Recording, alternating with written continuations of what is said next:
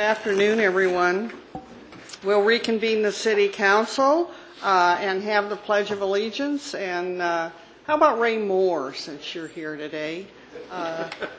Again, you're getting the old hat.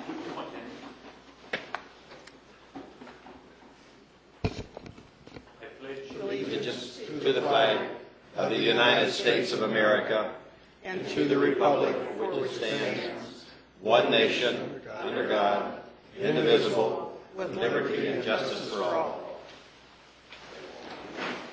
Thank you. Clerk will take roll call, please. Councilmember Hanson. Present. Councilmember Mullaney. Councilmember Peabody. Present.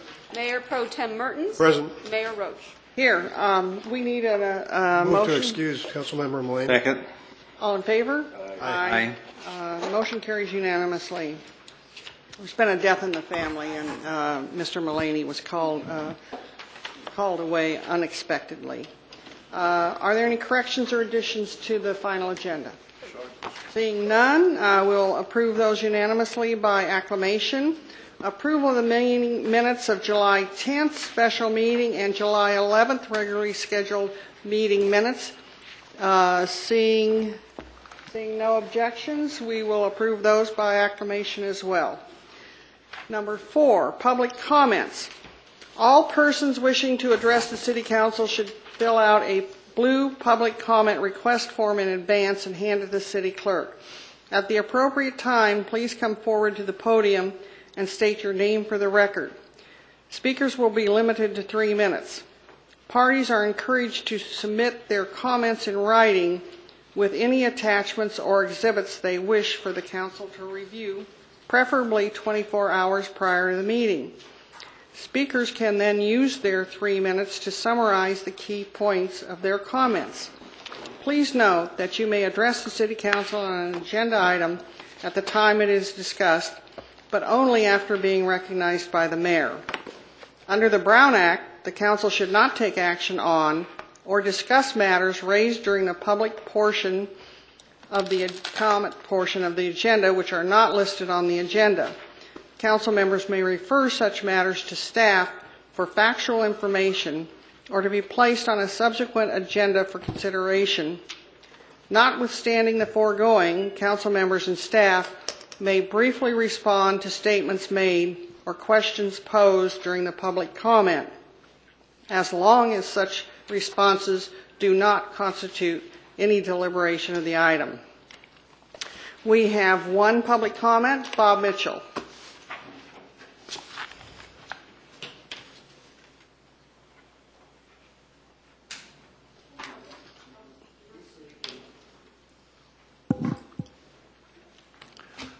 Mayor, City Council members, staff, and guests of the City Council meeting. My name is Bob Mitchell, 74812 Village Center Drive in Indian Wells. I have some, what I think is really good news as to what happened on July 13th, and I would like the indulgence of the council members if I could ask the audience one question and get a raise of hands. Does anybody have an objection? How many in the audience watched the International Induction Hall of Fame other than Steve Simon and Ray Moore? Did anybody watch that, by the way? Very good. Thank you. On that particular day, the International Tennis Hall of Fame has this year 6 inductees that were inducted to the National Hall of Fame. This occurs every year following Wimbledon. It's the only other grass tournament in the country, sanctioned tournament. And on Saturday, July 13th, they had 5 inductees, and let me tell you who they were. Martina Hingis from Czechoslovakia and Switzerland. Thelma Long from Australia. Cliff Drysdale, South Africa and United States. Jan Tiriac from Romania, the only tennis billionaire ever to attain that goal. And our own Charlie Pasarell from Puerto Rico. During the introduction of each of the members, the person that created the introductions had a 4 or 5 minute talk about Charlie Passerelle, and that's where I really want to give my information to you about. The times that he mentioned Indian Wells were absolutely incredible. Not only did he mention Indian Wells a number of times, but the times that he talked about the Parabah Open, of which Charlie was the founder, Ray Moore and Steve Simon now are extremely significant participants and owners of that tournament. But I was really pleased with what he had to say, and then Charlie gets up and he gives his speech, and the number of times that he mentioned our city, and the number of times that he talked about the Parabah Open, and the number of times that our city and the entire tennis tournament complex throughout the world was mentioned was absolutely a hallmark of free, incredibly fine advertising for our city. And I was so impressed that I felt that I really ought to bring this forward to you. And believe me, the countries that were introduced, you can better believe that everyone from those countries, Romania, Australia, South Africa, Switzerland, Czechoslovakia, all of them were watching. We're talking millions and millions of exposure that once again heard the great name of our great city. And thank you very much. Thank you, Bob. Just to follow up on that, on Tuesday of this week, the Tennis Garden had a topping off ceremony for the top beam, I guess, in the construction. I don't know for sure. It happens on all the buildings when they have the highest, most point. And the city manager, Mayor Pro Tem, and myself were there for that. And they did a lunch, and it was featured in the paper on Wednesday. Very nice coverage, and coverage as well on all the local news. But we learned, and it was really as we're standing in line for lunch with Dick Oliphant, that one of the representatives of the Tennis Garden, and Ray Moore doesn't know this, but there is a DVD of that induction ceremony.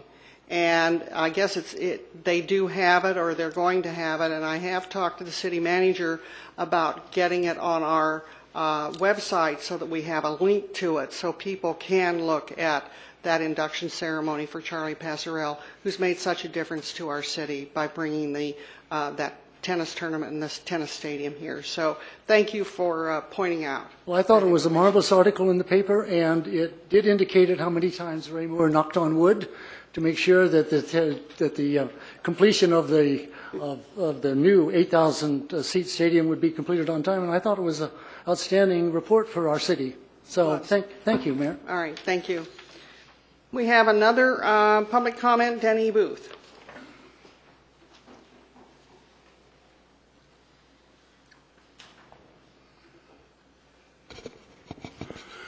Mary Roche, City Council members, city staff, residents, and visitors, my name is Denny Booth.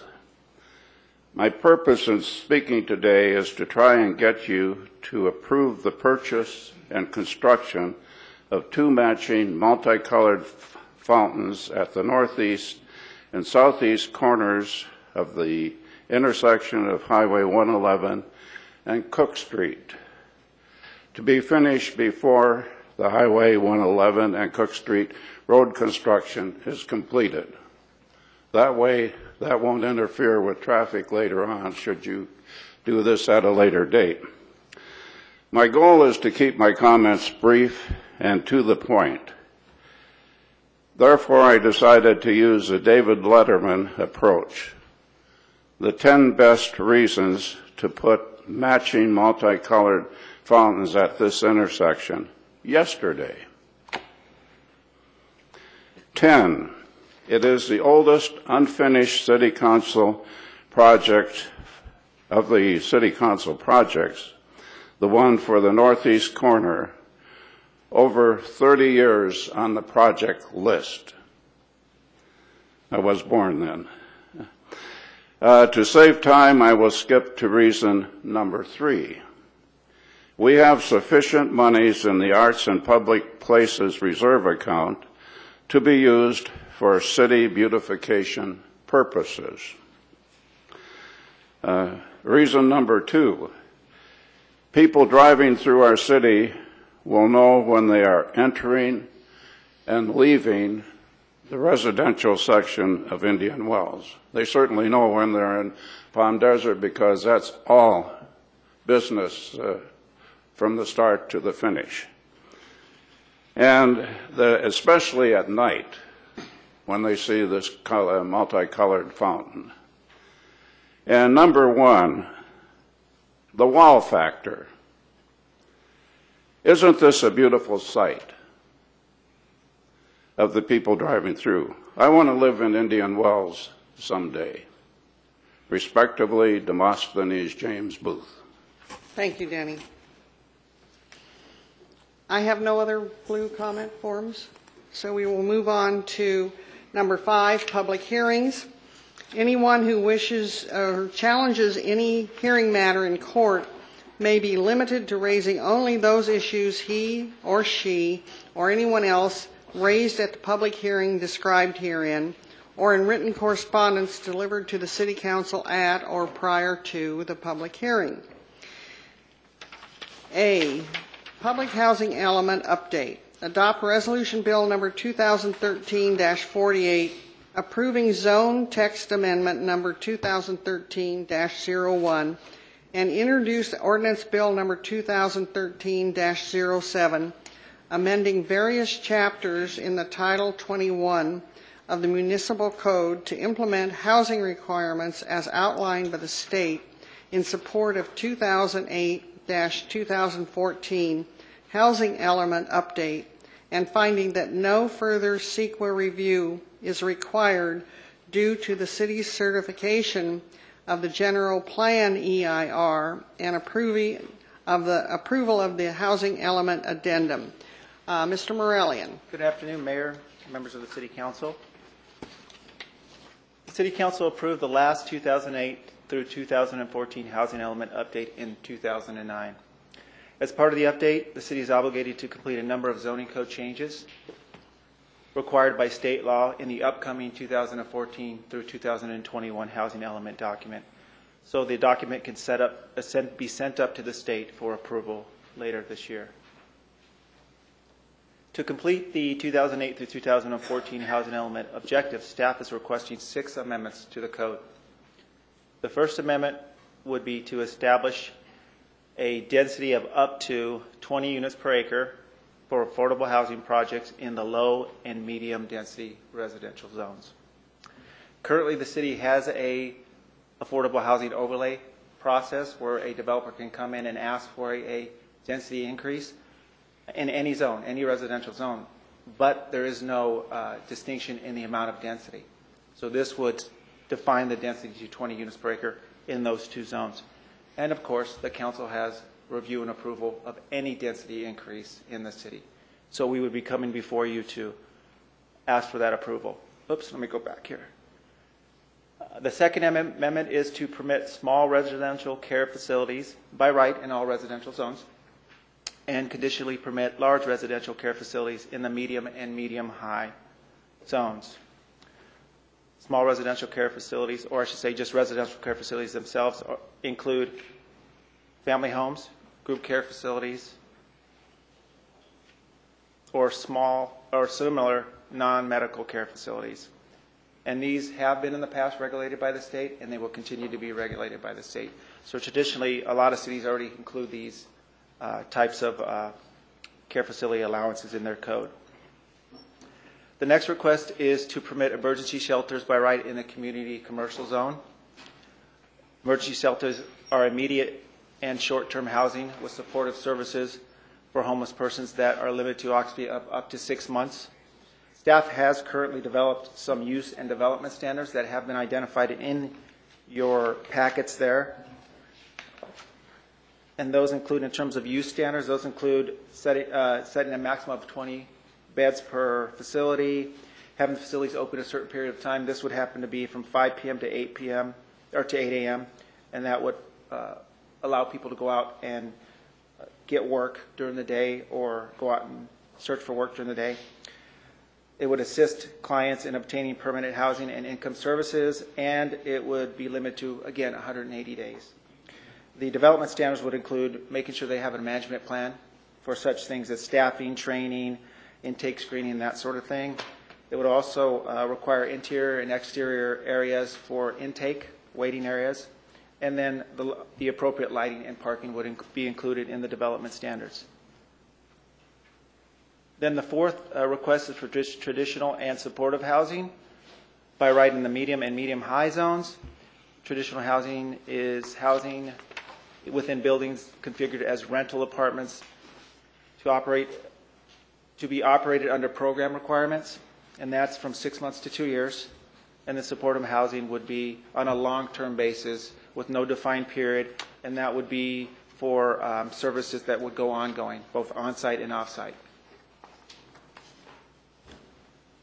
The fifth one is single-room occupancy units by right in medium residential zones, medium-high, I should say.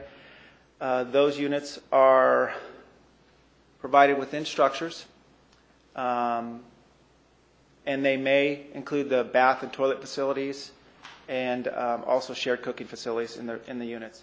And then the last one is to change the code to include definitions that would be related to all of these amendments that we're requesting.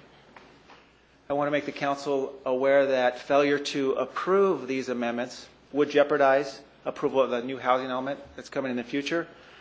It would require things like the regional housing needs assessment to add the units from the last period to this period. So it's 244 units. This period's 160 units.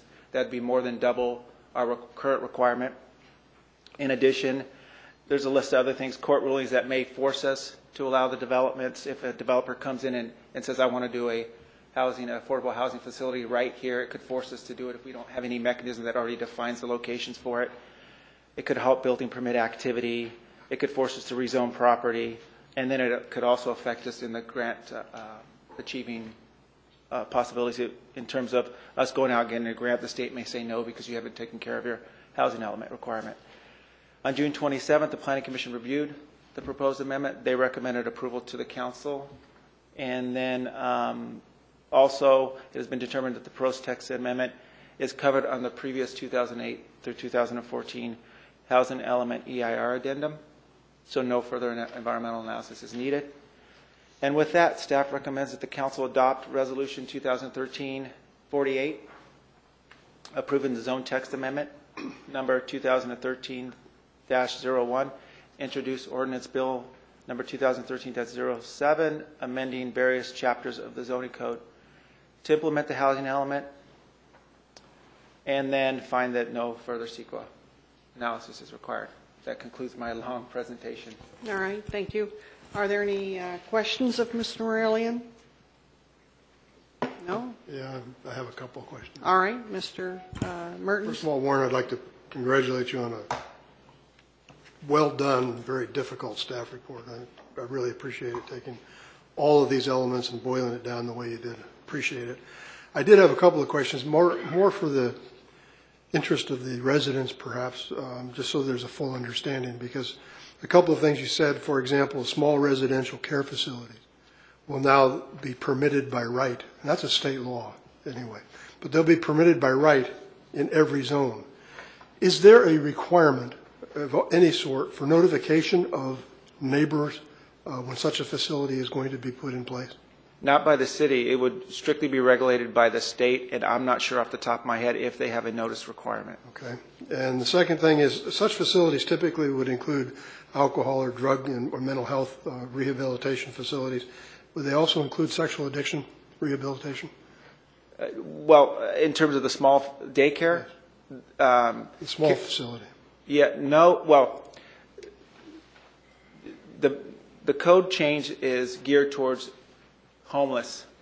homeless, in terms of how that relates to other issues they may have, the drug abuse and that sort of thing.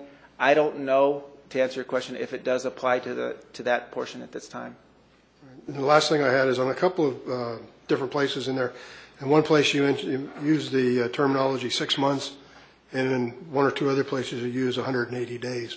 And I'm just wondering from the standpoint of consistency if you might want to look at that, and I'll give you those specific citations later on. And that's all I had for right now. Thank you. Okay. Mr. Hanson?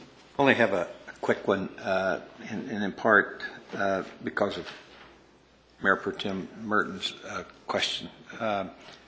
In an assisted living where you have what is the total number of occupants you can have in one of those small assisted living units, which I guess would be in any zone in the city? Yeah, it's up to 6. 6 or more would be required at CUP, and that's Everyone would require CUP on assisted living? for the care facilities if it's 6 or if it's more than 6. But that's what the number 6. Right. So you could put 6 people in an assisted living house in the city without a CUP. Correct. Okay. I wanted to be clear on that. All of these regulations come about because of state regulations, and we will really be in violation if we don't go forward with them. Is that correct?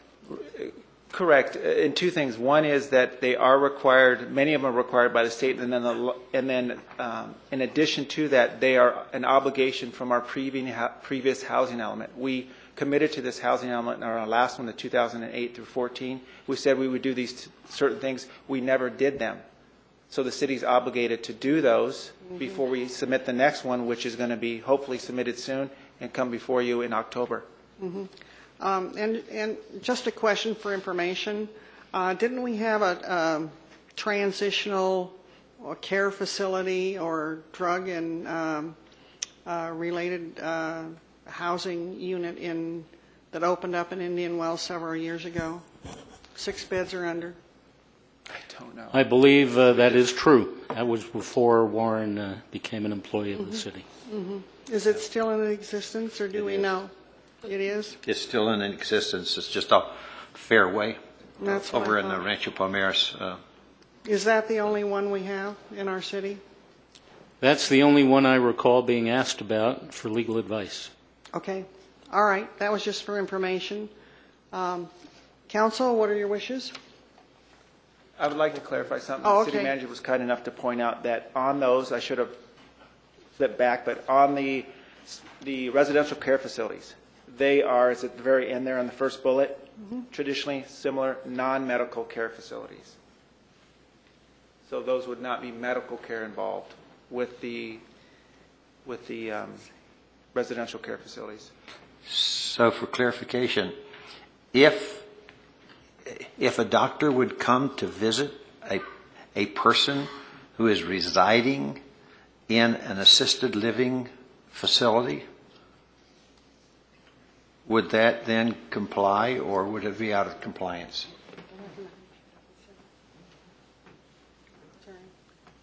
I don't know the extent of how much medical aid you can receive without it being in that classification.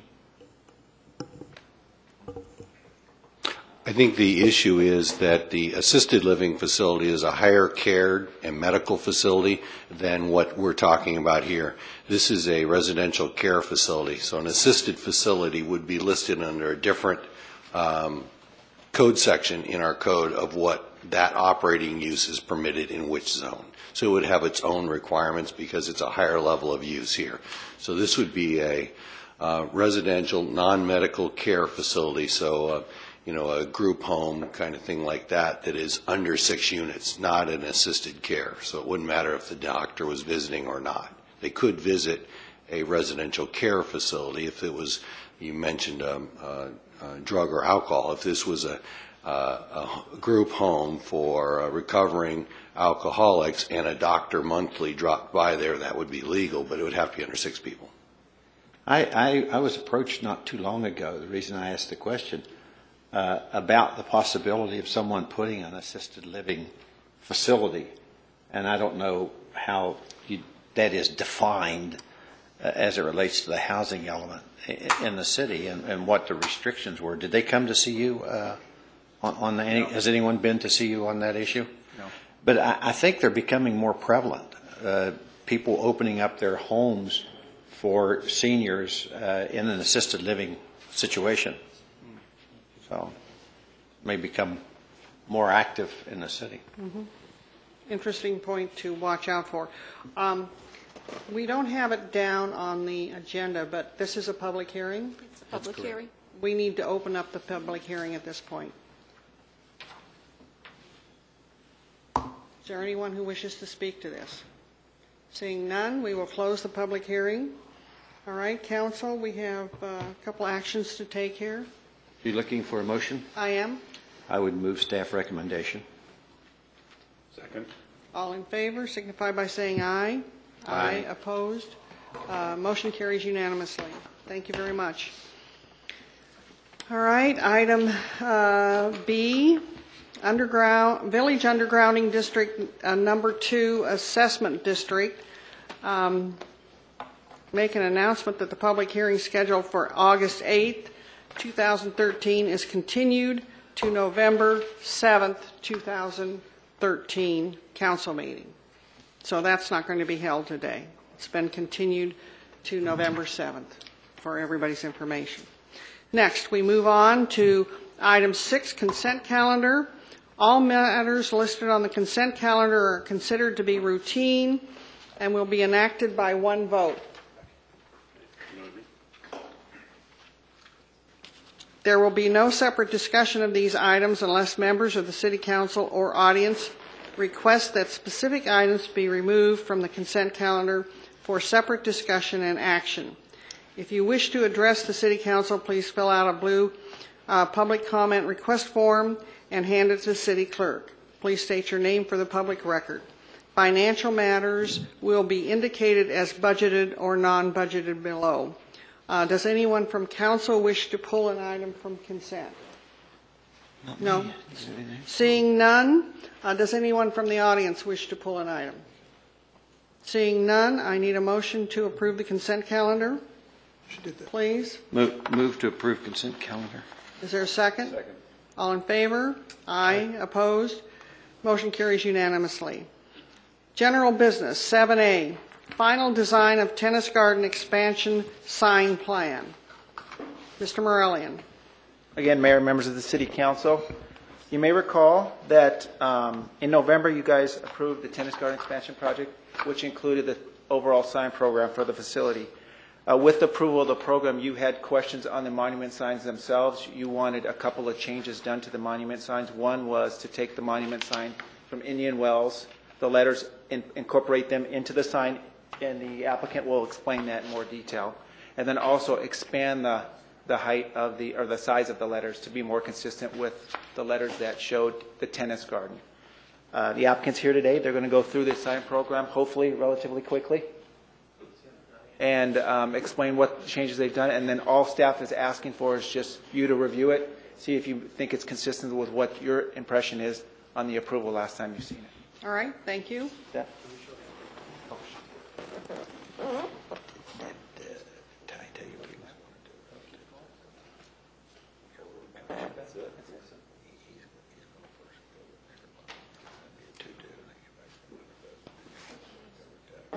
Hi, I'm Gary Underwood.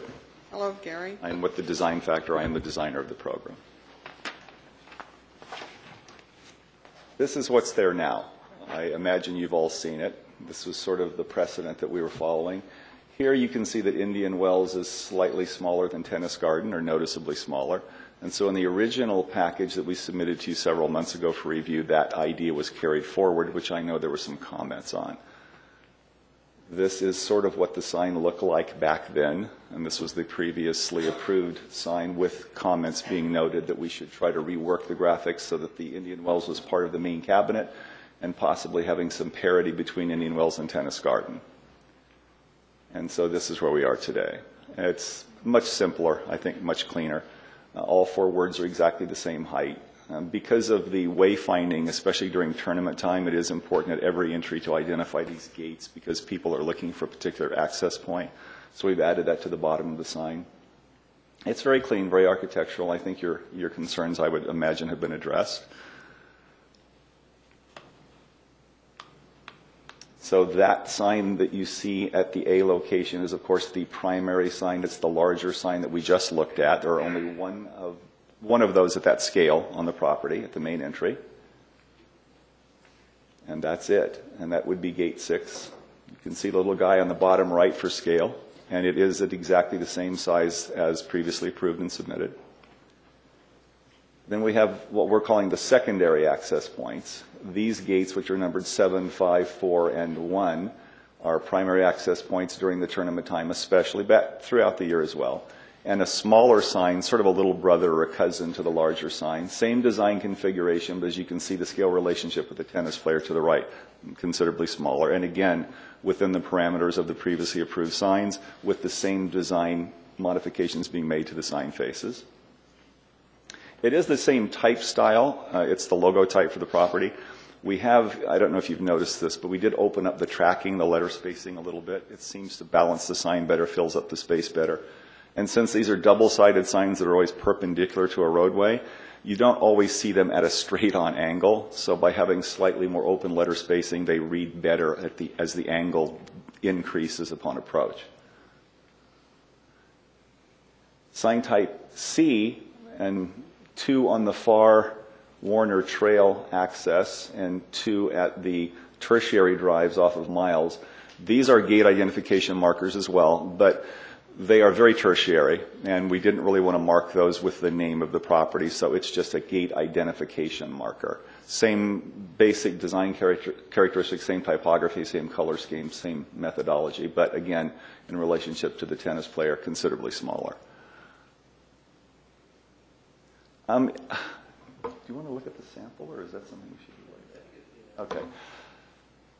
I assume you have packets that have design drawings for these. Yes, and it calls these things out to be an internally lit push-through graphic, and I assume that you know what that means, but in case you don't, the faces of all of these signs are opaque. The cabinet's opaque. It's a hollow cabinet with LED lighting inside, so there's no light that escapes through the face. But the light does escape through the letters. So the idea is that the letters themselves light up and they're three-dimensional in the daytime. So I had a friend of mine do a little mock-up that I could show you if you'd like at this point. Yes, please.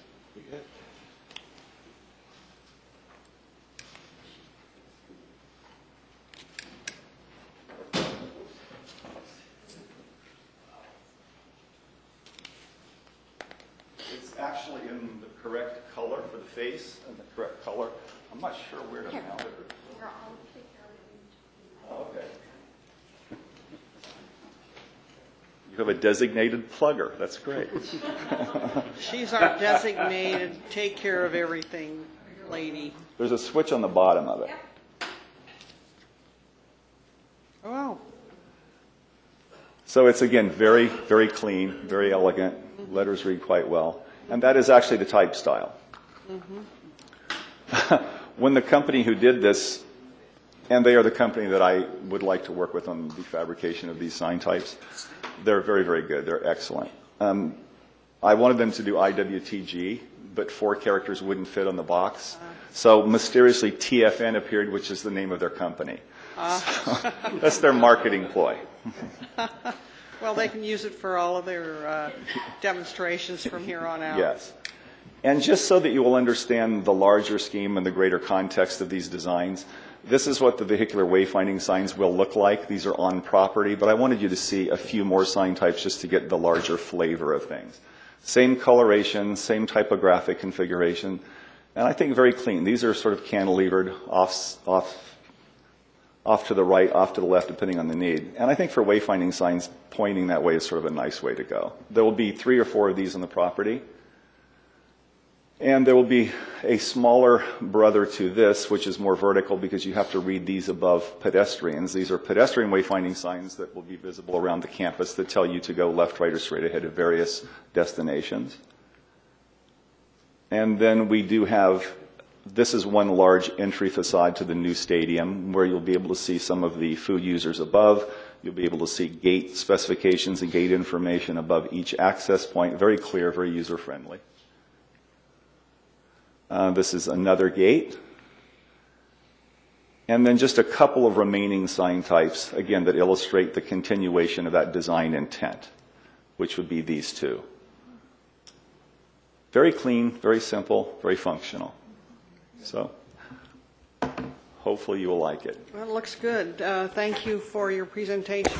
Comments, anyone? No, I'd like to thank the Tennis Garden for taking the ideas or the thoughts we had and putting them into place. It's much appreciated.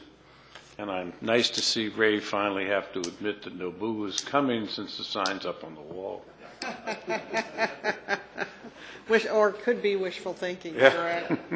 Anyone else?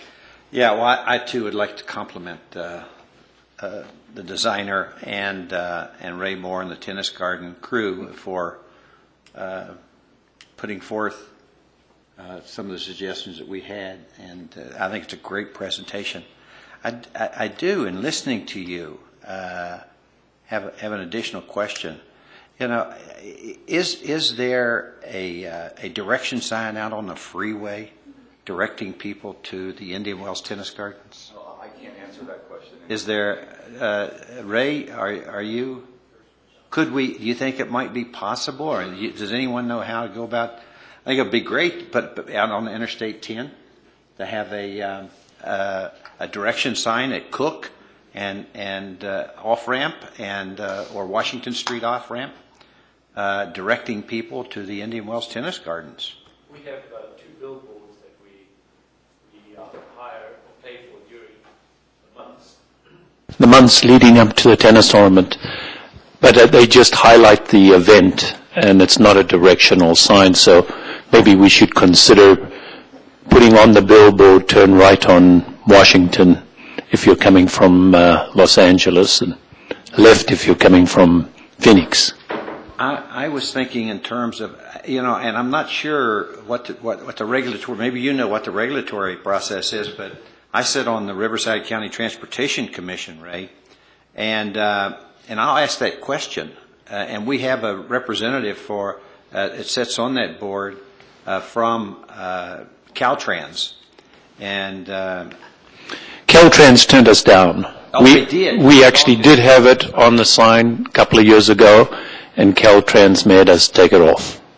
So if you have a representative and some influence, that would help. I don't know how much influence we've got, but I certainly will raise the question about the possibility of having a freeway sign placed there. It would be good for us. I think it would be good for the tennis gardens to have permanent directional signs. Absolutely, we agree.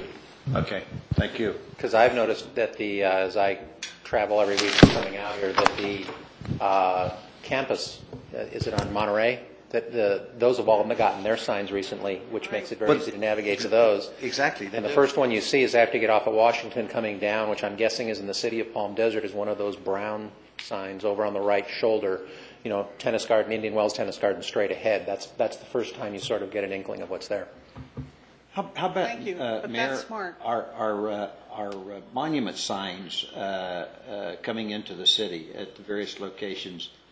Do we have any direction, or could we put some tennis garden directions on them as well? I don't know. Let's ask staff to look at the possibility of what we can do, at least within our city limits, to give you some directional signs. The monuments, Mr. McKinney, at the various entrances, especially coming down Highway 111 eastbound, there are slots in that monument sign where you could put, as with some other directions, tennis gardens and with an arrow pointing straight. That's true. Anything we can do to get people to the tennis gardens and highlight it is, I think, good for all of us. Mm-hmm. You do put up those temporary huge billboards with all the signage. I think you've done a terrific job of traffic control on telling people if your parking is A, B, this direction, and if your parking is D or E or whatever. I think you've done a marvelous job in the past.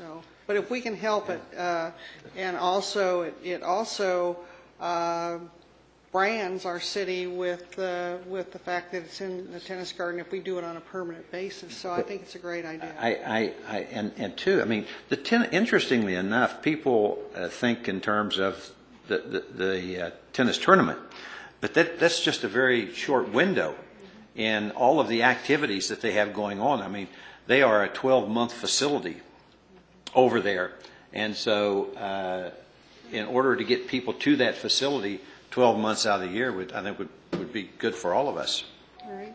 Mr. Mertens? I'll just add my kudos to the designer and to Ray and Steve and Dick. Thank you for following through on the suggestions made. You did a great job. I think it's a real class act. Thank you. Yeah, I agree.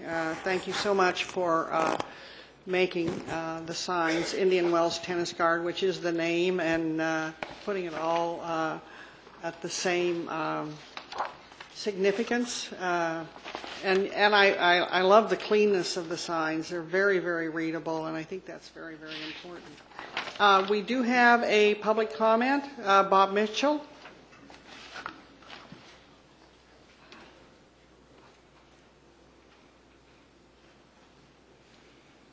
Mayor, City Council, I just have one quick question to the designer of the signs, and that is, was significant research done on the background color?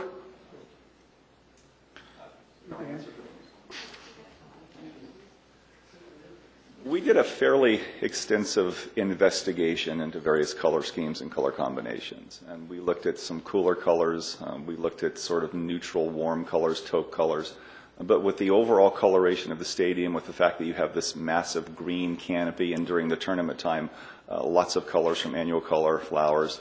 The burgundy, something orange, in the red-orange scheme seemed to be a natural complement. It would look elegant. It's still in the warm tones, and yet it does stand out from what's behind it. And so, yeah, we got here very intentionally, and it took a little bit of time. Okay, thank you for that. I thought it was because you're branding it with the City of Indian Wells brand, which is that color. So it totally coordinates with the City of Indian Wells logo. But if I would have said that, people would have thought you paid me to do that.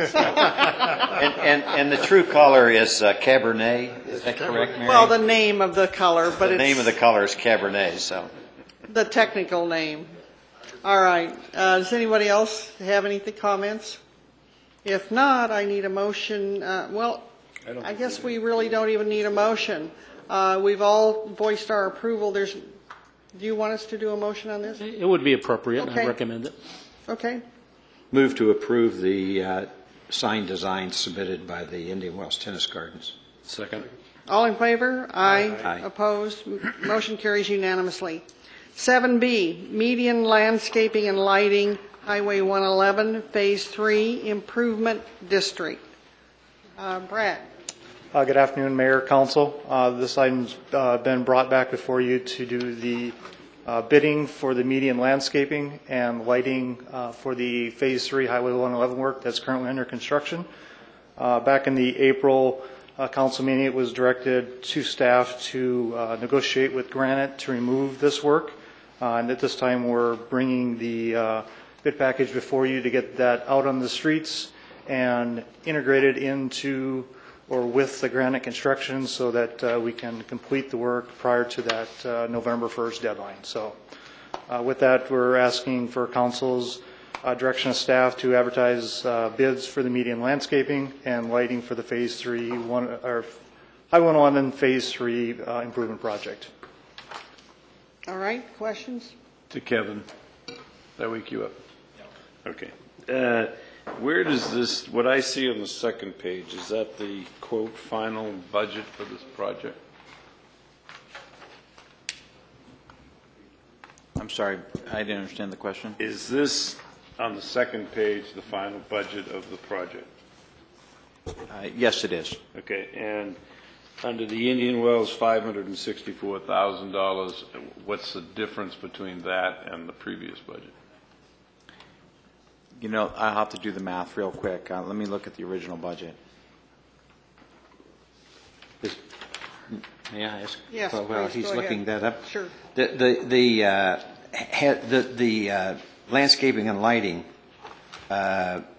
did you come up with this estimate in conjunction with the employees who had the concern in the first place? Have they been working with you on this? We will provide the plans back to them. We're still working with them. We did take their comments, inject those into the plans, and the estimate does reflect that. I'll just note that it's very close to what was pulling out of the Granite contract, which is probably where you're going.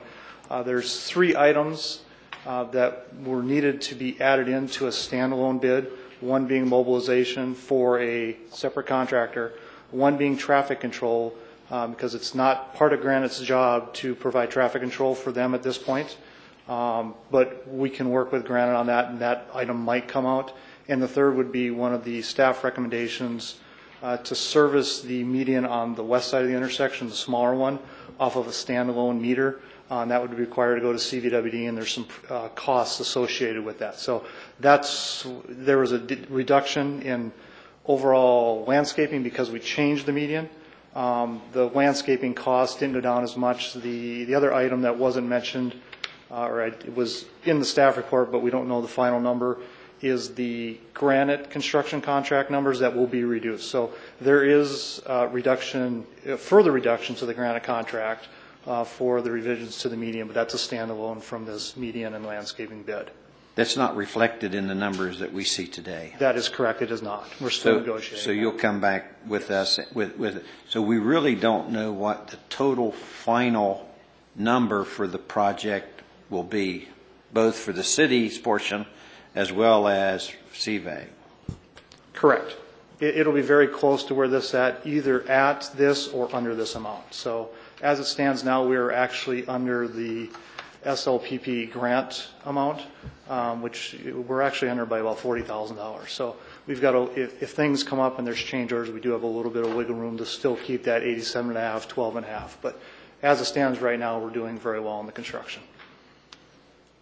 Brad, I will take the minute because I've picked on you before, so I'll compliment you on the work so far. It's been pretty smooth through there, and hopefully it'll stay that way the rest of the project. But I congratulate you and the group for keeping it going. And I will just mention it is a full team effort in terms of from staff, but also Granite and the construction manager that's been hired by the city, Lloyd Beeman, LNH.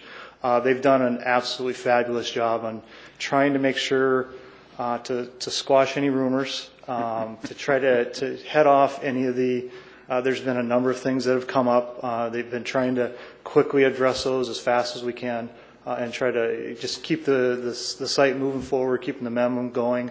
And as you'll see, they're actually putting aggregate base down today, tomorrow, and we might start seeing curb and gutter next week. I think they've done a great job, and I was a big critic, so it's hard for me to say that to you, but I will.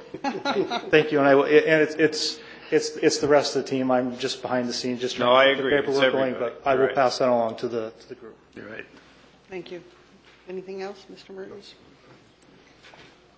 Madam Mayor, I have an answer for Thank you. Councilmember Peabody. Currently, over what we originally budgeted, the city portion is $29,520 over budget. Thank you. But that raises the question, will that be reduced, or is there any way, as a result of your renegotiation with Granite, right? Yes. You'll bring that 29,000 down. That is correct. And hopefully, through that process, you'll get it down to no increase.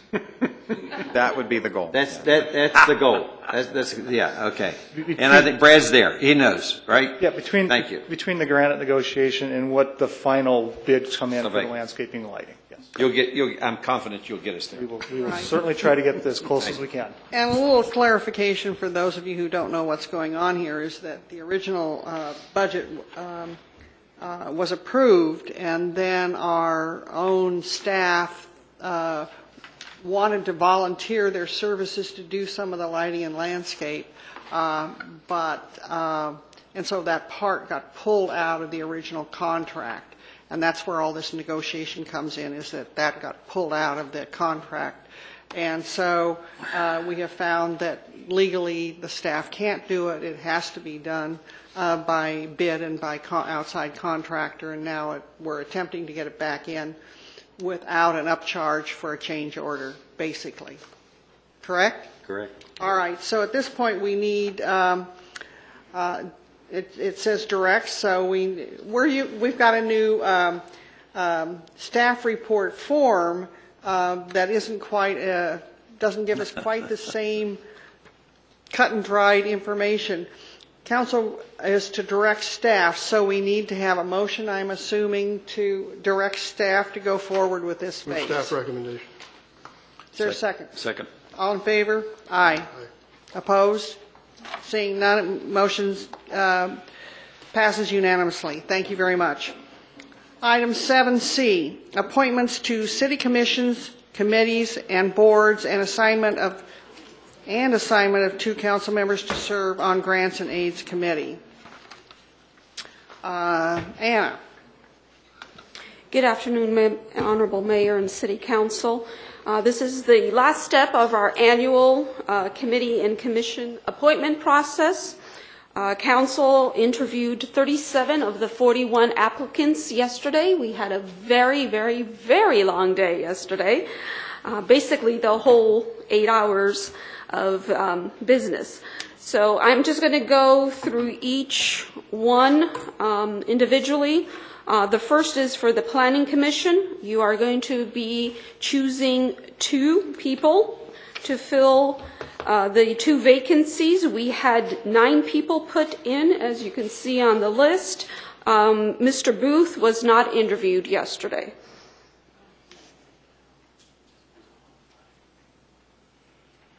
But he's still qualified to even though he, Yes. so, okay. Just Thank you.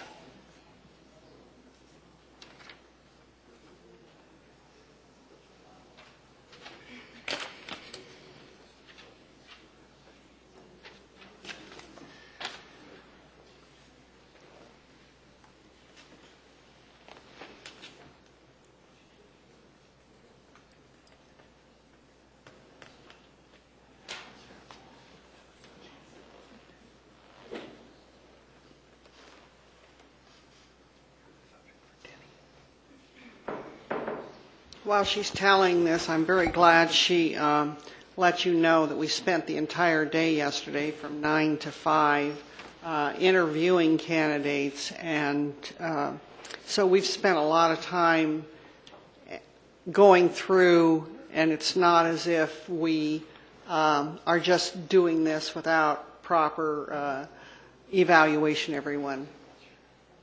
Interesting.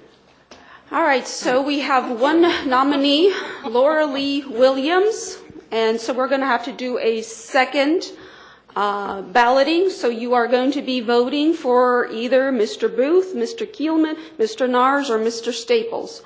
Okay. Please, thank you. Somebody's playing. Yes.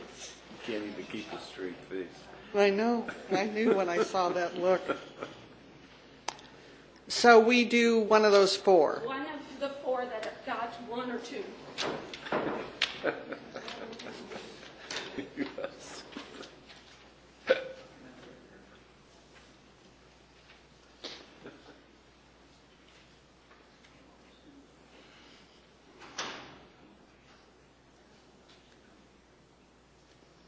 Okay, Mr. Kielman was nominated, so I need council to appoint Mr. Kielman and Ms. Williams to the Planning Commission for almost a 2-year term, starting today through June 30th of 2015.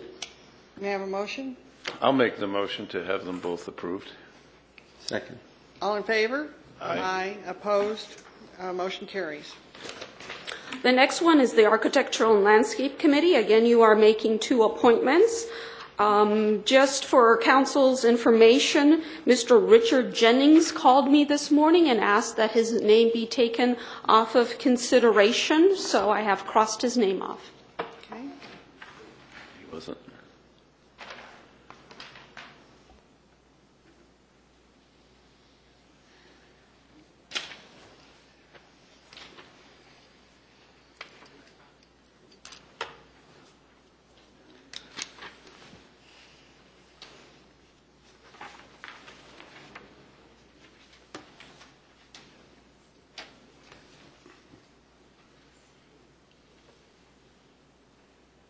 Make up your mind. Will help.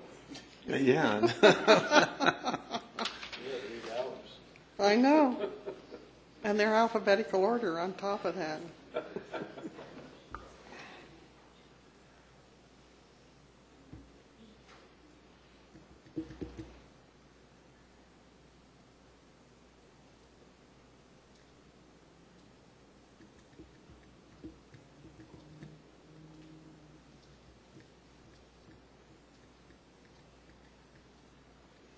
It is so quiet in here. We need to do something in between, don't we? We need entertainment. You never have it quiet in this room when there are bodies in here. Okay, Mr. Nars has been nominated. We'll need to do a second ballot, please. Where did I put my... right in front of me. So you will be either voting for Ms. Brittenstein, Ms. Clark, Ms. Lynch, or Ms. Neiman.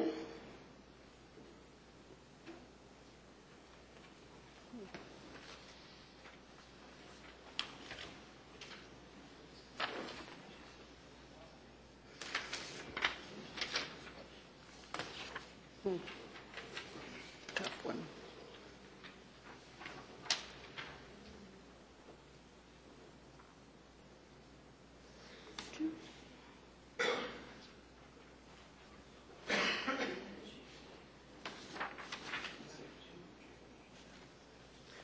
Okay, Ms. Brittenstein has been nominated, so I need council to appoint Mr. Nars and Ms. Brittenstein for a almost two-year term starting today through June 30th, 2015. Could we vote on all these as a slate once we're done with these instead of doing it individually? If you prefer to do that, you may. Okay. That would Sure. speed up the process, please. Sure thing. The next one is the Community Activities Committee. You are voting for 3, and we were unable to interview Roberta Clark.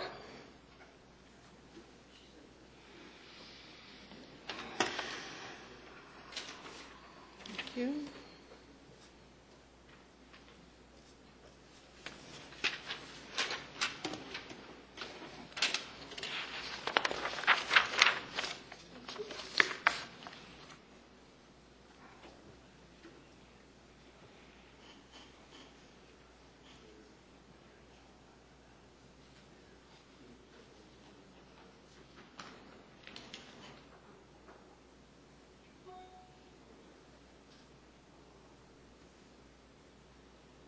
Sorry, I keep forgetting Mr. Mulaney's not here. Ms. Blank, Ms. Boston, and Ms. Pools have been nominated. So we will move on now to the Golf Advisory Committee. And we had 16 people who originally put their names in. Mr. Holmquist withdrew his name a few days before the interviews, and then Mr. Balco was unable to be interviewed.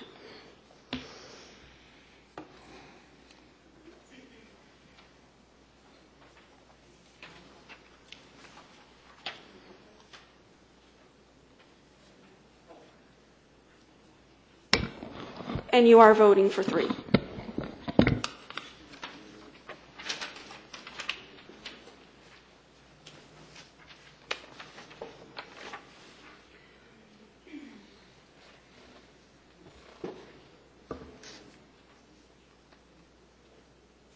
We'll give you a grin down here again. God only knows what he did. I know what he did. I know exactly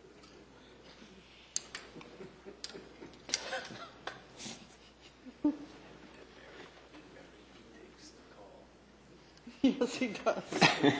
You're right. It's off your shoulders. what I did. Can you zoom out, please? Thank you. Can you move that up a little? Can you move it up? Not quite up. There you go. Okay, Mr. Basone, Mr. Driscoll, and Mr. Sutton have been nominated for the the Golf Advisory Committee. Again, their term is for the almost 2 years. The next committee is the Grants and Aid Committee. We had 10 people apply for that. You are going to be voting for 5, and again, it is for the almost 2-year period. Excuse me, we're going to do this, the first one for a 2-year period and then the second one for a 1-year period? No, the first one is just a straight vote. Oh, okay, and then after that you vote? We discussed We discussed yesterday having a draw for the 5. Yes, I was going to make the announcement after you guys made your nominations, but council discussed yesterday to speed this up. What they're going to do is they're going to put the nominations in, and then the committee itself, the members, will be doing either a short straw or coin of one of those chance things to decide which two will have a 1-year term. Right. Okay. Make it as fair as we can.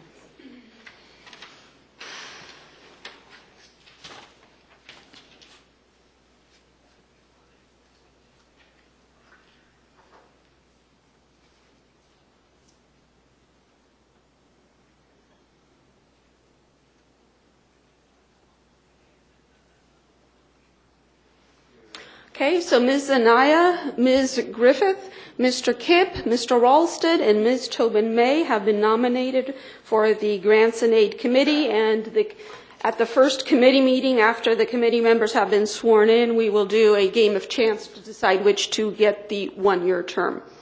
Okay. The last committee is the Palm Springs Airport Commission, and I'm just reminding council that the council is making a recommendation to the Palm Springs City Council for appointment. The final decision authority is the Palm Springs City Council. We had 6 people put in. 1 person changed their mind as to which committee he wanted to apply for and pulled his name from the Palm Springs. And then Mr. Balco and Mr. McCartney were not interviewed yesterday.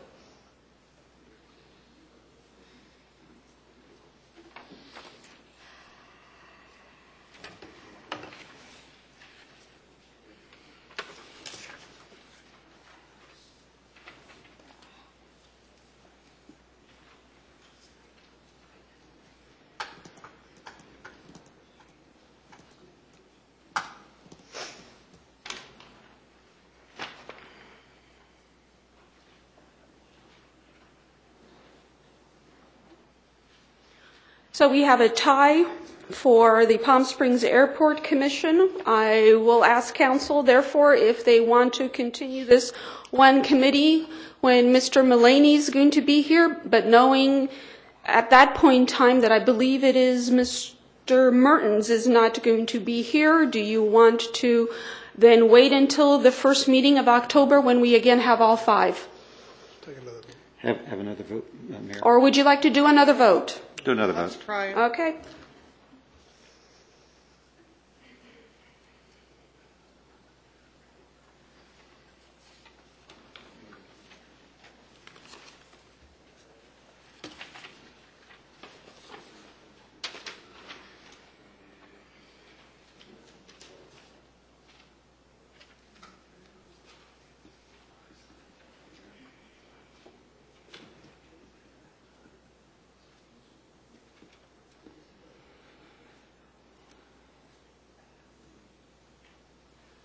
Okay, Mr. Gordon has been nominated, so that completes all of our committees.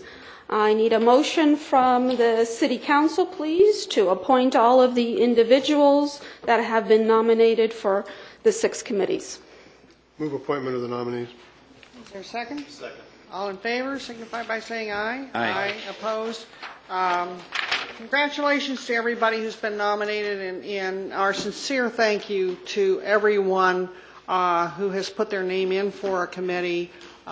City cannot operate without people stepping up to the plate to participate, and we appreciate everybody's consideration, and we look forward to serving with those who were chosen this year, and anyone who wasn't chosen, please remember that next year we start the process all over again. So thank you very much. The Mayor, if I could add, it was a very difficult decision for us in this process. We had started out with, I believe, 19 applicants that ended up being 41 applicants, and as was said earlier, we were in session yesterday from 9 a.m. until 8 o'clock last night. Part of not only doing all of the interviews, but I mean the quality of the applications and the people was unbelievable. And one of the interesting things about that was the fact that everyone who came in clearly demonstrated a love for this city. It was just unbelievable and dedicated to working with the city. So it was a very, very impressive group of people that we had yesterday, and I would add my thanks to the mayor in congratulating those and thanking those people. And remember, next year, if you didn't get selected, please resubmit your application. Yeah, I'd like to thank Anna particularly. She put a lot of work in. She gave us a notebook with everybody's resumes, and for my first time doing this was tough because there were an awful lot of people qualified for these positions, and some that didn't get it deserved it every bit as much as the people that got it. So I think, the city should be complimented, the residents should be complimented, because some of these were very, very difficult choices. Thank you. I'd just like to express add my appreciation to all those that applied. Congratulations to those that were successful, and I would encourage all of those that were not successful to come back again next year. Like it's been said, many, many well-qualified applicants, and I appreciate your interest in your community and your willingness to serve your fellow residents. So thank you, and please come back. Mm-hmm. All right, thank you all.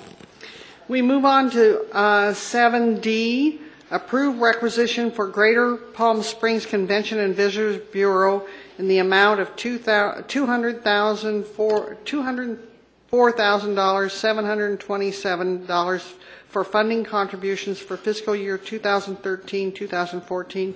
It is a budgeted and contractual item. Mr. Mullaney. Thank you, Mayor. McCarthy. Whatever your name is. All the same. Thank you, Honorable Mayor and members of the City Council. Kevin. The Greater Palm Springs Convention and Visitors Bureau is the official tourism agency for the entire Coachella Valley. The CVB is focused on ongoing sales, marketing, and promotional efforts for not only leisure, but also group convention sales as well. The Council is asked to approve a requisition to the CVB in the amount of $204,727, which is the estimated amount as calculated per the bid formula based on the anticipated gross sales of our 4 hotel partners. With that, I'm available to answer any questions you have. Does anyone have any questions? I have a question of Mr. Mertens, which he probably didn't expect. He's on the Convention Bureau, and my concern is I read an article, and I talked to Wade about it 2 days ago, in the Desert Sun, where all they talked about was promoting Palm Springs, and personally I find that irritating at best. And I asked Mr. Mertens and Wade to get involved and get a fair distribution of time and talent and dollars, because this end of the valley from Rancho Mirage to La Quinta deserves every bit of the same attention that Palm Springs gives itself. And that's what really bothers me, is that they're getting all the attention and utilizing our capital and resources to promote Palm Springs, but not the rest of the valley. And one of the things I said to Wade yet the other day was maybe we should look at forming our own little association of Rancho Mirage and Palm Desert and Indio and La Quinta and Indian Wells, and starting to promote ourselves versus giving everything to Palm Springs. Thank you.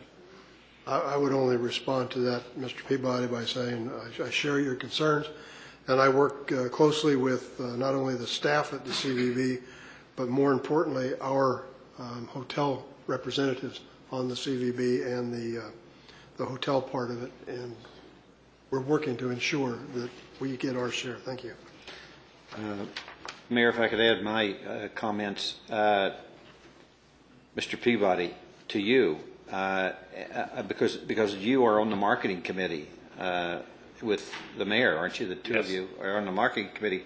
I think that's a great topic for the marketing committee to have a discussion and discuss the possibility of teaming up with the other cities if not to create a separate agency, but to go to the CVB together collectively, so you can get the representation that we need down valley here, and the promotion, because I totally agree with what you said. But we're spending all this money. And the interesting thing about this, and being new on the council, I'm not sure if you're aware, but the city of Indian Wells was paying close to $1 million a year to the Visitors Bureau. And by creating a district where occupants in hotels pay a district fee, that helped us lower our cost. But the point is, these visitors are staying in our hotels. That revenue is being generated that goes back into CVB, and we need to ensure that we get our proper representation.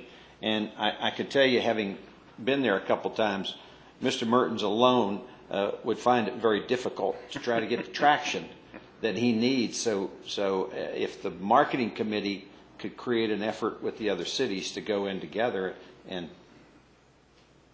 encourage them to give us more recognition. One other thing to keep in mind, you're reading the local paper, which is out of Palm Springs, and so the local media, there's no question, does focus a great deal on Palm Springs. But as far as the CVA and how it's operating, we probably get more of our fair share than we see in our local newspapers. So not that we always don't have to fight for our share of the work that comes out of the CVA, and I think your idea is appropriate, that we work with the hotels on the marketing committee to see what we can do.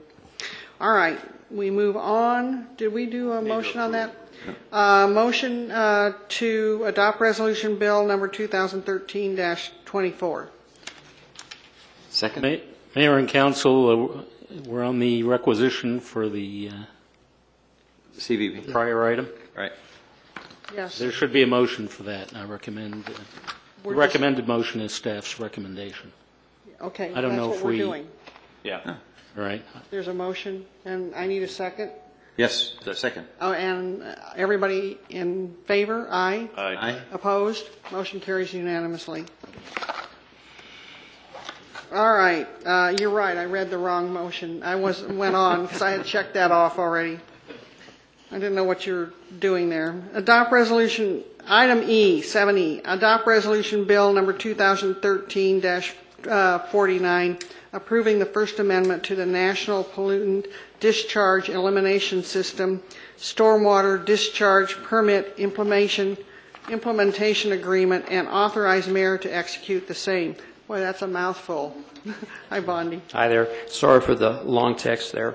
The city of Indian Wells, along with all of the other Coachella Valley cities, is party to an area-wide stormwater discharge permit with the state that's renewed every 5 years.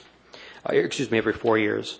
The current permit expired this past May, and council's approval of the subject First Amendment to the implementation agreement will extend this current permit for up to 1 year or until the state finalizes a new permit.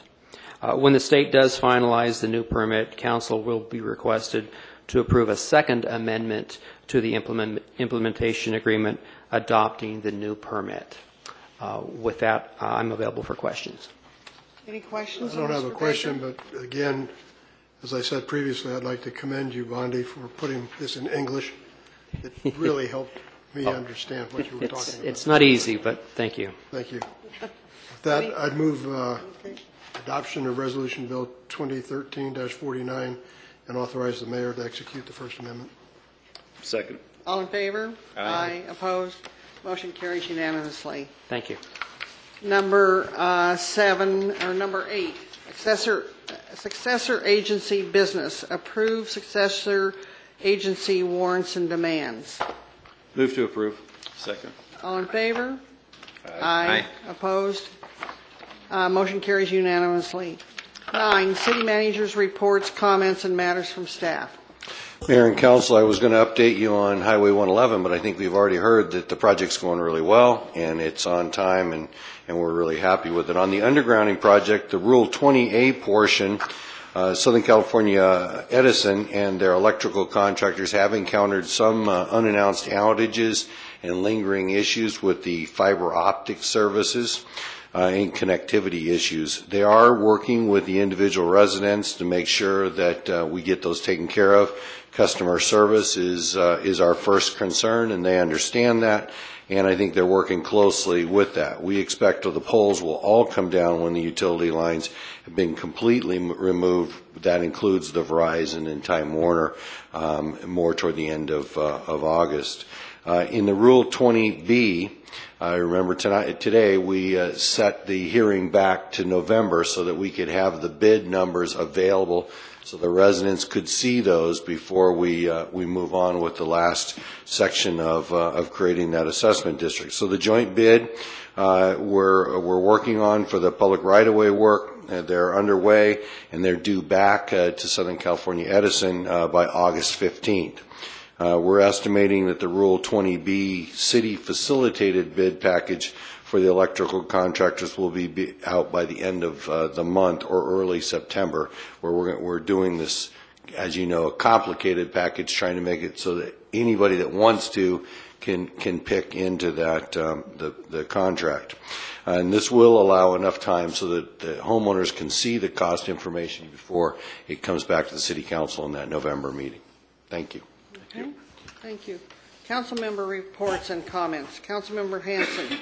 Thank you, Madam Mayor. Most of the committees I sat on are dark for parts of July and August, but I can report on Sunline Transit Agency Board. We have a request out for a new general manager. The former general manager resigned. We're looking for a new general manager for Sunline. Roger Schnobel, who is the interim general manager, his contract has been extended until October, when we hope to have a new general manager on board. But Mr. Schnobel has really taken control of the situation over there, and a lot of the issues that was facing the agency prior to his arrival is being cleared up now, and things are moving forward. As far as a report, a question I have of the city manager, and hopefully we can get some concurrence of council. I think Mr. Booth has appeared before the city council a number of times in an effort to get the entrance project to our city up and running. I would hope, I know that we have looked for a larger plan of Highway 111 from Cook to the eastern boundaries, but I mean, in the past we've all been in agreement that we need something at the entrance of our city. I'd like to see us, and I would like to see staff come back to council with some kind of proposal, or at least an alternative to getting started with creating the fountains, if that's what we're going to decide on, at the entrance of our facility. Maybe we can't get everything constructed by the time Highway 111 is complete, but acting quickly. We had drawings that were presented to us at one time by a former Public Works director. You might want to get a copy of those, and that might be a beginning. But I'd like to see us go forward with that project and quickly as possible. If that's a question posed to me, as we're working through the city's goals, I had presented and will be presenting at an upcoming council meeting the collection or a compilation of the goals that you started in January. And in that set of goals, I was recommending that before you create the corner piece at Cook and 111, which I know is important, as well as the Carl Bray, that we look at the entire Highway 111 project and that you make sure that everything coordinates, that we do some master planning and assemble the Highway 111 project, which is what I understood was council direction. If you want to modify that to have us bring back at a future council meeting the Highway 111 Cook entrance monuments, we would be glad to do that. My understanding is that a previous Public Works Director did prepare some drawings. The City Council wasn't happy with those drawings and wanted amendments to those drawings. We're not really sure what that is, and so we wanted to take the time to do a master plan to try to make sure that all voices were heard. If that's not the direction of the council, we'd certainly appreciate it. Well, obviously, the council, the full vote of the council, I don't know if I have the support to do that, but myself, I would segregate that and move forward as quickly as possible. I think it's been said time and time again, we could be sitting here with a master plan a year from now and still not having monuments at the entrance of our city. And I think we could create those monuments without impacting the overall master plan for the balance of Highway 111. I'd like to see it go forward in advance of a master plan. I believe at a council meeting, again, as we talked about your goals last evening on our very extended long day, we approved those goals as far as looking at an overall master plan, and it had gone through council several months ago that we wanted to go forward with really identifying everything along Highway 111, and then we wanted a coordinated approach that did bring in the Carl Bray, and let me remind you that we do have on our CEQA report on the Carl Bray property, we do have to do some mitigation and some development there. So I don't know which comes first, but and to try and, I agree. Denny Booth is bringing this up, and bless his heart for continuing to do it.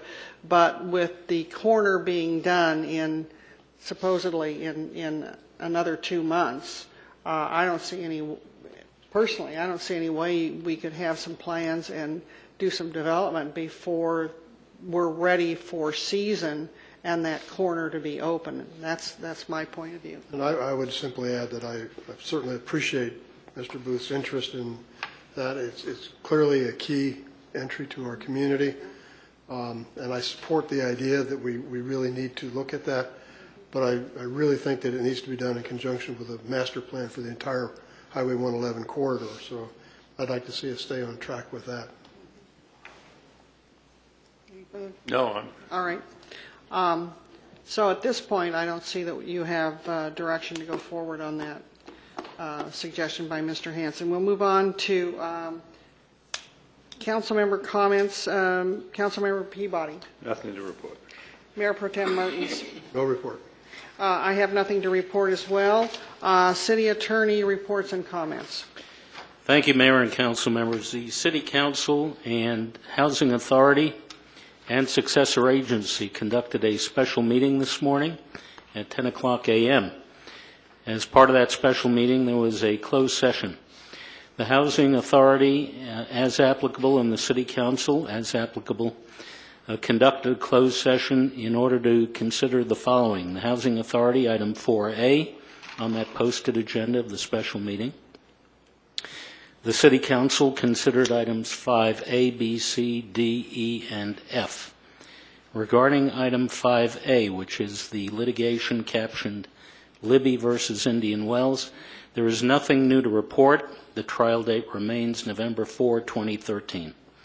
Regarding item 5D on the posted agenda, the City Council considered a claim concerning an errant golf ball, and separately issues concerning potential litigation regarding the Miles Crossing Retail LLC project on the northeast corner of Highway 111 and Miles Avenue. The successor agency considered item 6A concerning the project on the land located on the northwest corner of Highway 111 and Miles Avenue. Otherwise, there was no reportable action. Thank you. Thank you. Number 13, successor. That was a closed session. You reported on that part, too. All right, at this point, we will adjourn to a regularly scheduled meeting of the City Council to be held at 1:30 on September 12th. Have a good summer for the rest of the summer, everyone. See you in September. Thank you all for being here. Hey, Denny, I tried for you. What can I say? You know, I just work for you all the time, and I get nowhere.